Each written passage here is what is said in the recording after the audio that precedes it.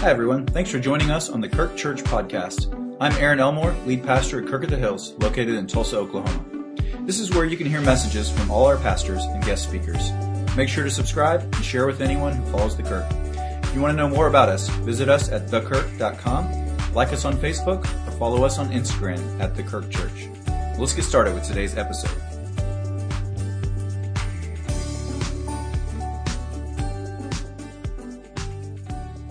Time. This word likely elicits some kind of reaction in you. I'm guessing for many of you, it's probably a negative reaction. Maybe you feel like you're running out of time. Maybe you feel like time is moving too fast, that time gets away from you. We have all these pithy sayings about time. Time flies, time is money. It waits for no one. When we're young, time seems to move so slow. That trip to Disney World that's a month away feels like a decade. And yet as we age, time speeds up, doesn't it? Anybody? Time seems to be getting away from us. Time is the great equalizer. We all have 24 hours in a day. We don't have the same amount of time on this earth, but we all get the same amount of hours in a day. C.S. Lewis wrote, "The future is something which everyone reaches at the rate of 60 minutes an hour, whatever he does, whoever he is." The great irony of my week was that I'm preparing a sermon on time, and somehow I just couldn't come up with the time to finish the sermon. We're so busy. Maybe you feel busier than ever. In our culture, we wear busyness as a badge of honor. Sometimes we think we're busier than we actually are. If we really assessed our time, if we looked at the stats on our screen time, which I've found out is equally true of all generations. You're either spending time in front of a television screen or in front of a computer or in front of a phone. But either way, no matter what generation you are, we spend a lot of time in front of screens, and some of that is productive. But let's be honest, it's not always. There are a lot of ways we can have an unhealthy relationship with time. That's why this is a tricky topic. We can't resolve all of the issues surrounding it in one sermon. We can waste time or we can hoard it. We can be too busy or we can be too bored. We can be overwhelmed by the present, fixated on the past, or obsessed with the future. And so what is our task today? A wise wizard once said, "All we have to do is decide what to do with the time given us." Sometimes I quote Tim Keller, other times I quote Gandalf. It's always a good start. My hope this morning is that we will leave with maybe some new or reinforced thinking about time, that we will take steps toward being intentional in the way that we invest our time. And just to be clear, this is not a self-help talk. My goal is not that you would get more done, that you would be more efficient, more organized, that you'd get more rest. There are plenty of books and blogs and podcasts on those subjects. I want us, by the power of the Spirit, to think about time from God's perspective and be challenged to invest our time in God-honoring ways. That's our goal this morning. And so we go back to the book of Ecclesiastes. It's an interesting book, isn't it? I encourage you sometime to just read it from start to finish. It's such an interesting book. And scholars debate the intended tone behind Ecclesiastes chapter 3. It's fascinating. This happens from time to time. As I was studying, I usually look at several different scholars, sometimes from various perspectives, and kind of bring it all together. And they're split on this passage. Was Solomon or the teacher here, was he intending to be positive when he wrote about Ecclesiastes 3? I think we generally think of it as a positive passage as we read it in funerals. So often we think of it as a poetic discussion of time. But yet, the question remains, what is the tone? And so this morning I want to pose the question, which of these songs captures the tone and intent of Ecclesiastes chapter 3? Two songs here. The first one may be more familiar to the builders and the boomers, the 1965 classic Turn, Turn, Turn by the Byrds. No, I was not born yet, not even close. This was actually their version of an original Pete Seeger tune. The song puts off positive vibes, doesn't it? Almost the entire song is a direct quote from Scripture, from Ecclesiastes chapter 3, other than a few added lyrics. And it ends on a note of hope, adding the phrase, "I swear it's not too late."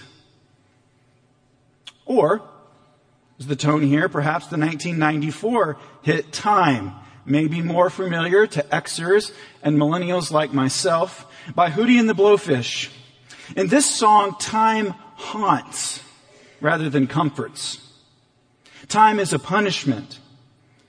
Time crushes dreams. It causes tears. It causes pain and sadness in your life. It's seen as an enemy rather than a friend. Time does not comfort us. It haunts us. It's fleeting. So which is it? Is it the positive tone? Is it the negative? And I think in a way it could be either. Because as we've already argued in the first 2 weeks of this series, this book presents a tension between two perspectives on life. We can either approach life from the perspective of under the sun, that is to say, without reference to God, as though there is no eternity, there is no judgment, there is no God, there is no afterlife. What we see is what we get. That is life under the sun. And if that's true, then time really is a haunting thing, isn't it? Or, the teacher argues, you can simply approach life rather than under the sun, under the heavens, so to speak, with reference to God, fearing God and keeping His commands, knowing that though this world matters, it is not all there is, and there is something beyond this. And so it is with time. As we consider the subject, we can approach it from one of these two perspectives. If this cursed world is all there is, then time is meaningless. It's hevel, it's vapor, it's smoke. But if there is an eternal God that is redeeming the world into a perfect eternal reality, then our short lives on this earth can be rich and meaningful and echo into eternity. Solomon's purpose here is to expose the foolishness and emptiness of a life lived without God, in order to push us to enjoy the God-centered life and all of God's good gifts. So this morning our framing question is, in what ways is Ecclesiastes instructive to our view of time and our approach to time as people seeking to live Christ-centered lives, God-centered lives, God-glorifying lives? And I think we see several themes here that are supported elsewhere in Scripture. So at the beginning, verse 1, we see that time on earth is seasonal. There's a time for everything and a season for every activity under the heavens. The first thing the teacher points out about time is that it unfolds in seasons. This gives life a sort of rhythm and flow to it. Now, you may argue with me, depending on what season we're in, but I would argue that in Oklahoma here, generally speaking, we get to experience all 4 seasons. Some of them feel longer than others. Apparently there are people whose favorite season represents all 4 of the seasons. I don't know who you people are that like winter or summer better than spring and fall, but you're out there. And I can appreciate that. We get different seasons, and it seems like whatever season we're in, as we get toward the end of it, we're ready for something different, aren't we? We're ready for change. You know, it's been a cold winter and we're just ready for things to warm up a little bit. We're ready to see more life flowing. But by the end of a hot summer, we're ready for things to cool down. Amen? We're ready for fall. So just like the weather, our lives also unfold in seasons. A couple of examples here from Scripture. The first one is Psalm 1, the first Psalm. And it's talking about the person who seeks wisdom. And the psalmist says that person is like a tree planted by streams of water, which yields its fruit in season. There's a seasonality to the fruitfulness of our lives. I'm going to say a lot of things this morning, but for some of you, that's the simple truth that you need to hear. You maybe feel like you're in a season where you're not seeing a lot of fruit in your life. I just want to encourage you. When trees don't have leaves on them and they're not bearing fruit, that doesn't mean they're not alive. And that doesn't mean that something is not happening. So I just want to encourage you. Remember, life unfolds in seasons. There's seasons of greater fruitfulness, or at least the fruit that we get to see. In fact, sometimes our lives are bearing fruit that we will never see. And I hope in heaven we just get to celebrate that. Just one thing after another, where God just reveals to us in some mysterious way, hey, remember that thing that happened? You didn't think anything came from that? Hey, let me introduce you to this person, right? I feel like there's going to be all kinds of connections in heaven, like people we've never known, maybe even people's lives that we've impacted that will come generations after us if the Lord doesn't return first. I mean, it's just going to be crazy. Our lives unfold in seasons. There are seasons of fruitfulness, seasons of waiting. And then his letter to the Galatians, Paul wrote, "Let us not grow weary of doing good, for in due season we will reap if we do not give up." If we do not give up. Don't give up being faithful to the Lord, seeking his plan, loving our neighbors. Just keep going. I remember that was one of the most encouraging cards when we had our first daughter. We were in the thick of those early baby days, and some of our best friends sent us a card, and they were quoting Winston Churchill, I think. Lots of people have said this. It's a pretty generic quote, but it just said, "Keep going," in big bold letters. And that was what we needed to hear. Just keep going. For in due season, fruit will come. And so more than just a relief from getting discouraged, I think seasons are part of God's design for our world and ultimately point us to God and his grand purposes. They point us to a God of order, a God of provision, and also a God of redemption. In the middle of wintertime, when we look out and everything seems to be dead, we know that spring is coming, that things will bloom again. And so even the changing of the seasons points us to the reality of an eternal God who has a plan, a God who is redeeming, a God who is bringing life out of seeming death. And so the changing of seasons, in that way time, it points us to God and his story of redemption. And so as we think about time today and how to redeem it and make the most of our time, it's helpful to understand that you are in a season right now. And there may be overlapping layers of seasons for you because life is complicated, but you're in a season. We're always in some kind of season, and God asks us to steward that season. And sometimes we get in trouble, always we get in trouble when we try to compare ourselves to other people. And one of the reasons that we get in trouble with that is that we may be comparing our life to somebody else who's in a different season from us. You know what I'm talking about?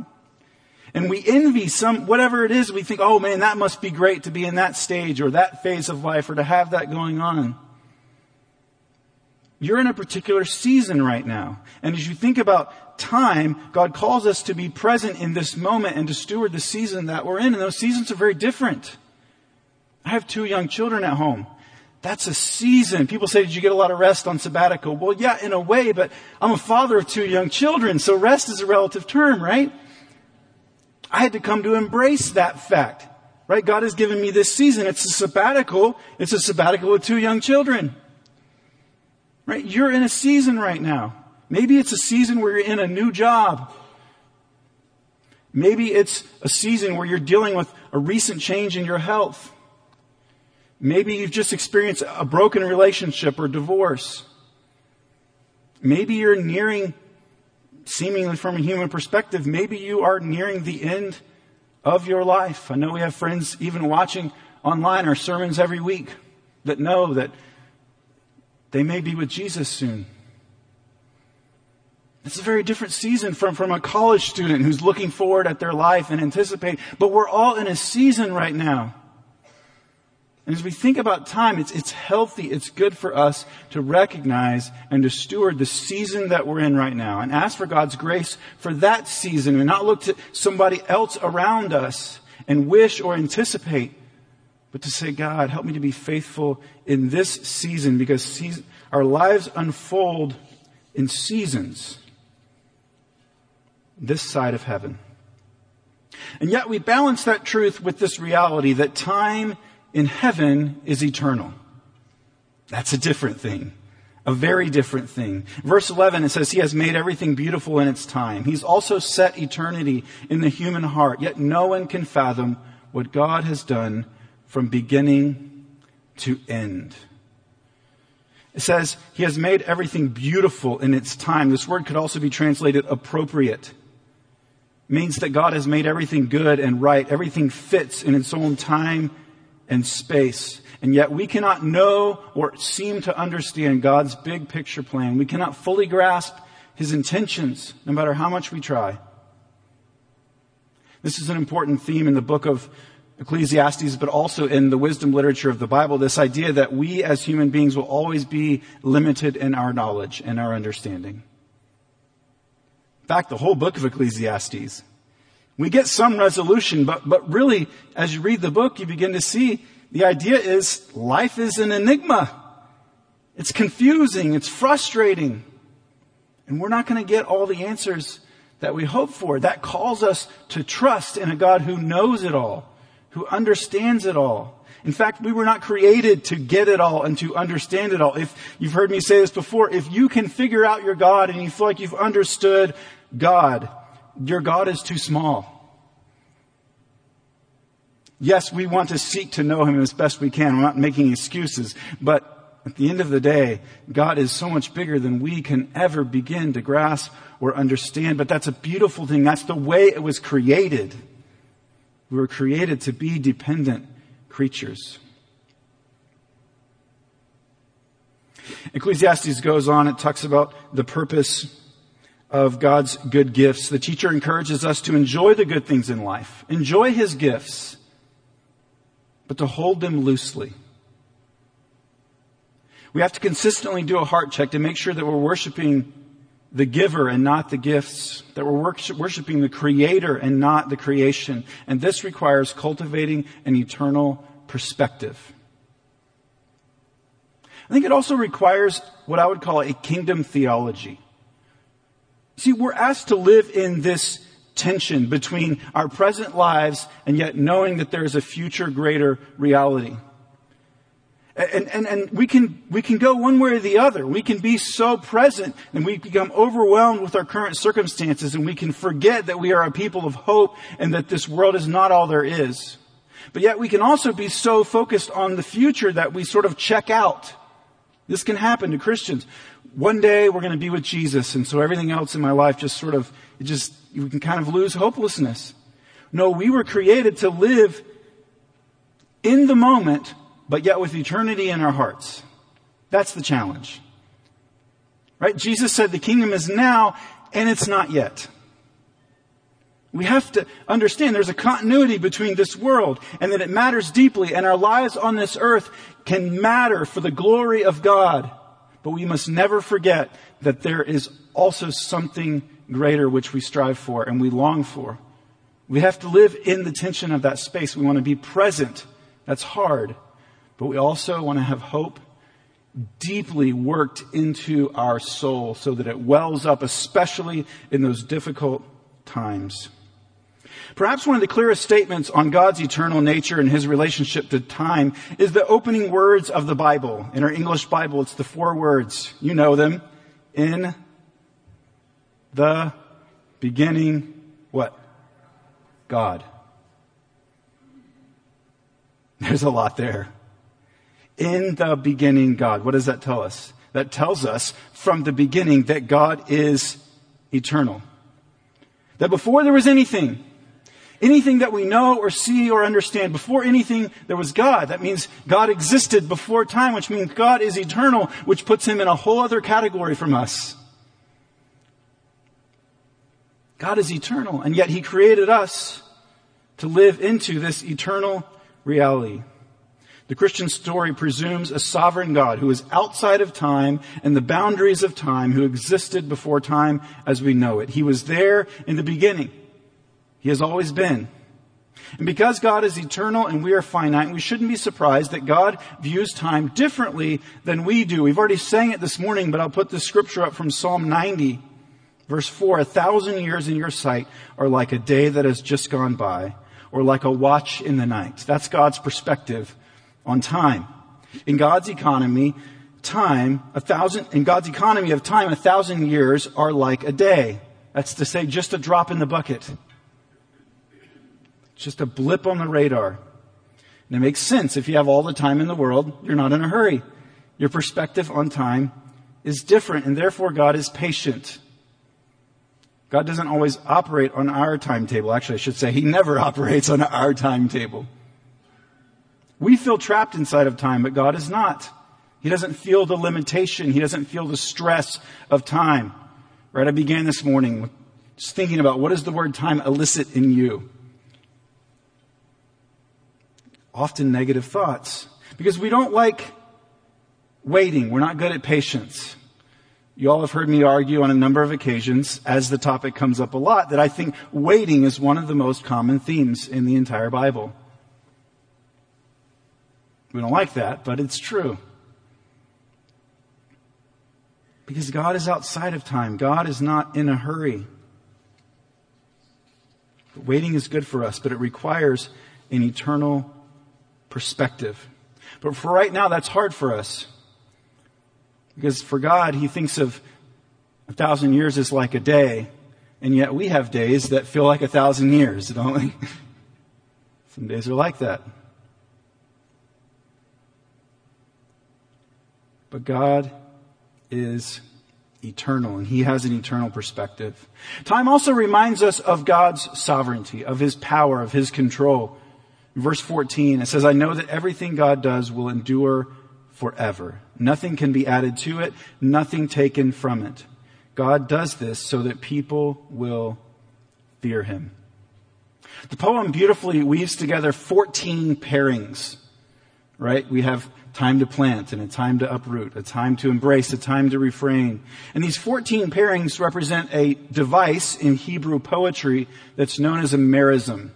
And a merism basically takes two extremes, and the point of it is to list two things to say everything in between, right? So we have the heavens and the earth. That means everything, right? From the highest point to the depths of the sea. That means all of creation. And so the point of the poem here is to paint a picture of the complete reality of life on earth. He's saying that God is sovereign over every single aspect of these things. He is in control. He is aware. He knows. He is bringing all things together in His plan, including the end of our lives. And it references death in this as well. And again, death is part of God's plan for life on a sinful earth. It's part of God's judgment, but it's also part of His grace. It's good that we're not stuck in this pattern that we live in currently. Death is part of the reset for us. And so as we think about time, I want to give you a couple of practical things to do. One of them is I want to encourage you toward a psalm. It's already formed the foundation of one of our hymns this morning, is Psalm 90. I can't think of time without thinking of Psalm 90. It's a beautiful psalm. So I want to encourage you this week is to take some time, make some time, right? We don't find time. Make time, set aside time to sit down with your Bible, Psalm 90, and I want to encourage you to pray through Psalm 90 because it changes your perspective on time.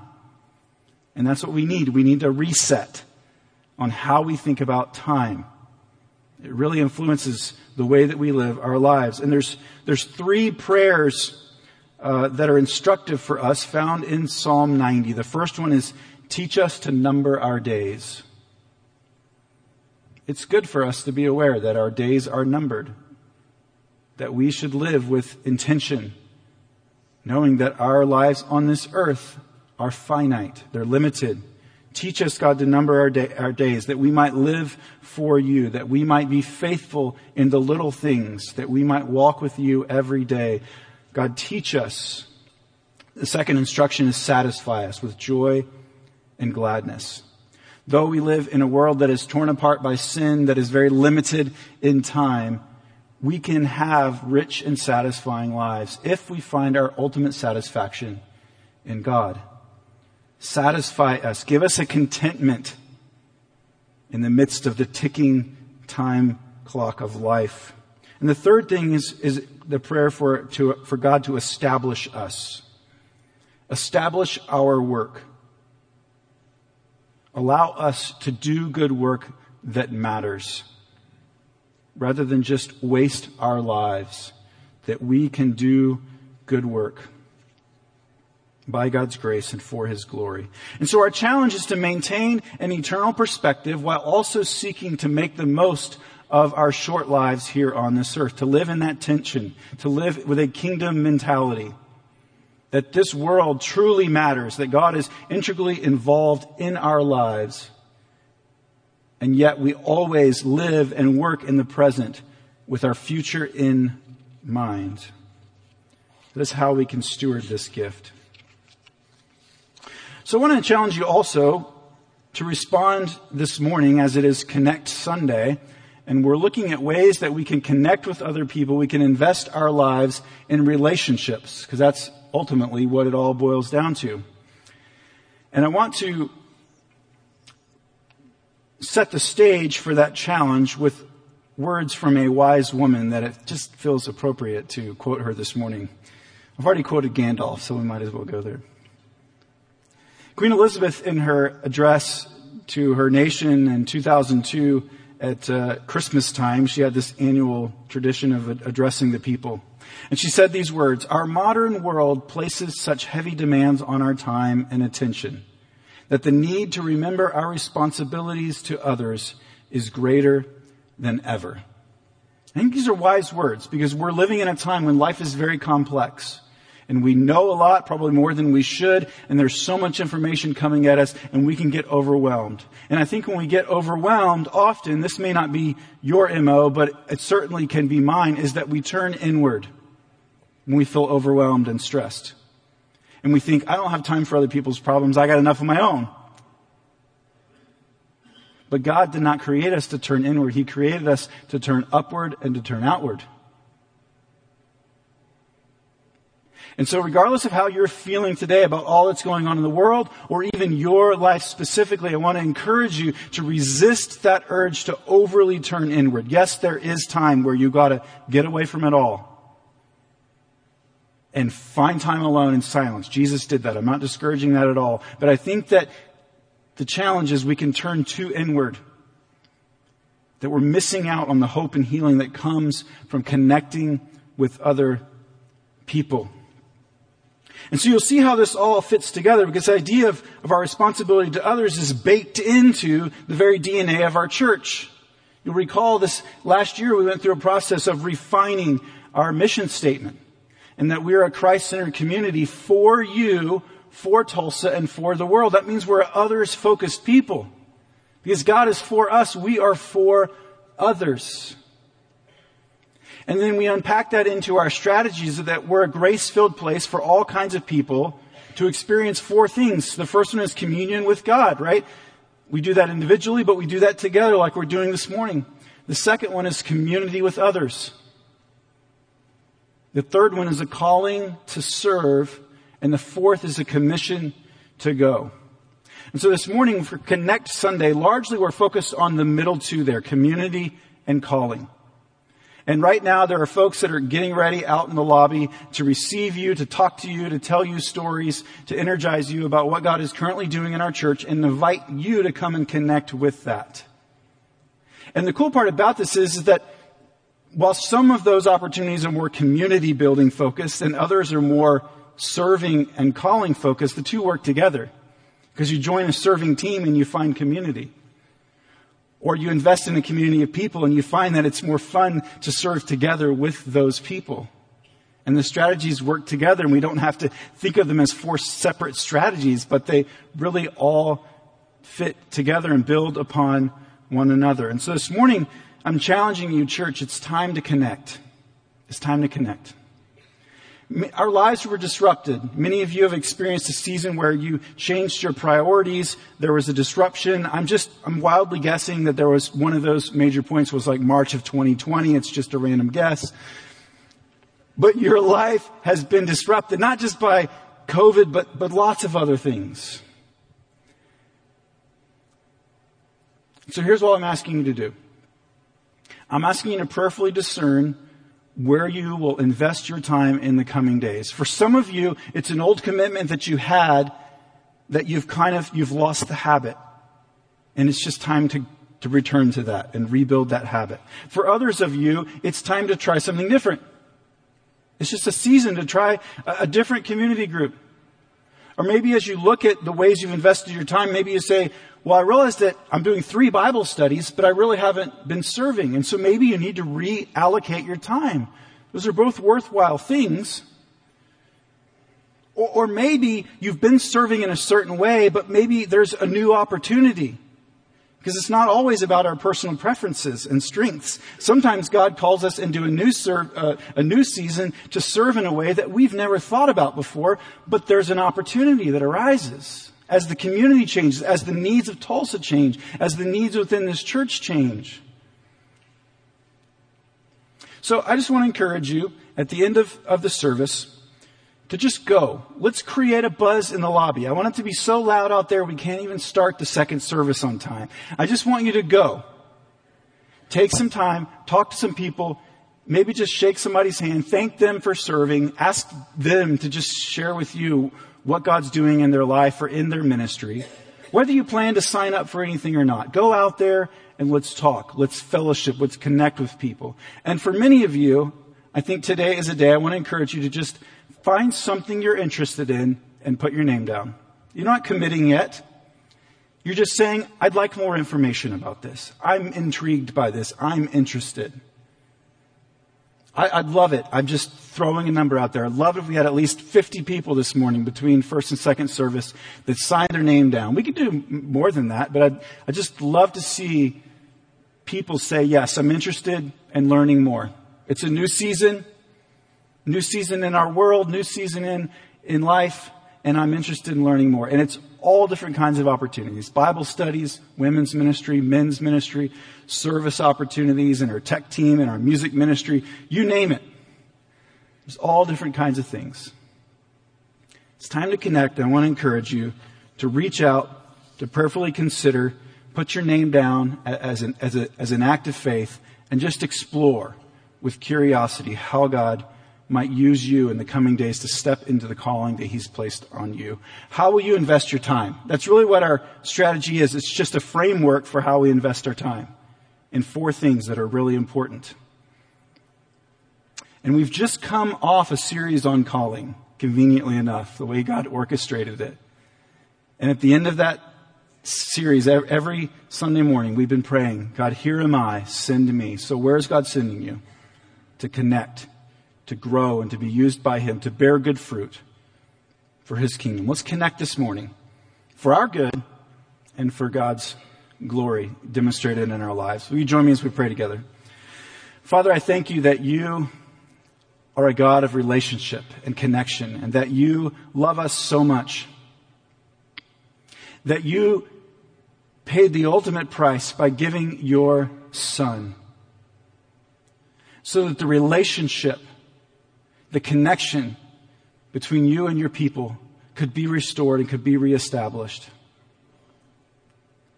And so, Father, now as we think about time, this most precious resource we have, I trust, God, now that you, by the power of your Holy Spirit, you're working in hearts. You're leading, you're guiding, and you're going to guide your people, and you're going to provide your people to do all the work that you have called us to do here in this time, in this moment in history. So God, may we be faithful to pray and to trust and to have the courage to step out and to be used by you. God, I pray that there would be relationships that are sparked and that begin this morning on Connect Sunday that would prove fruitful for years to come. God, give us an openness, give us a discernment so that we can know your people, we can do life together, and that we can serve your great purposes. We love you, and we give you all the praise in Jesus' name. Amen.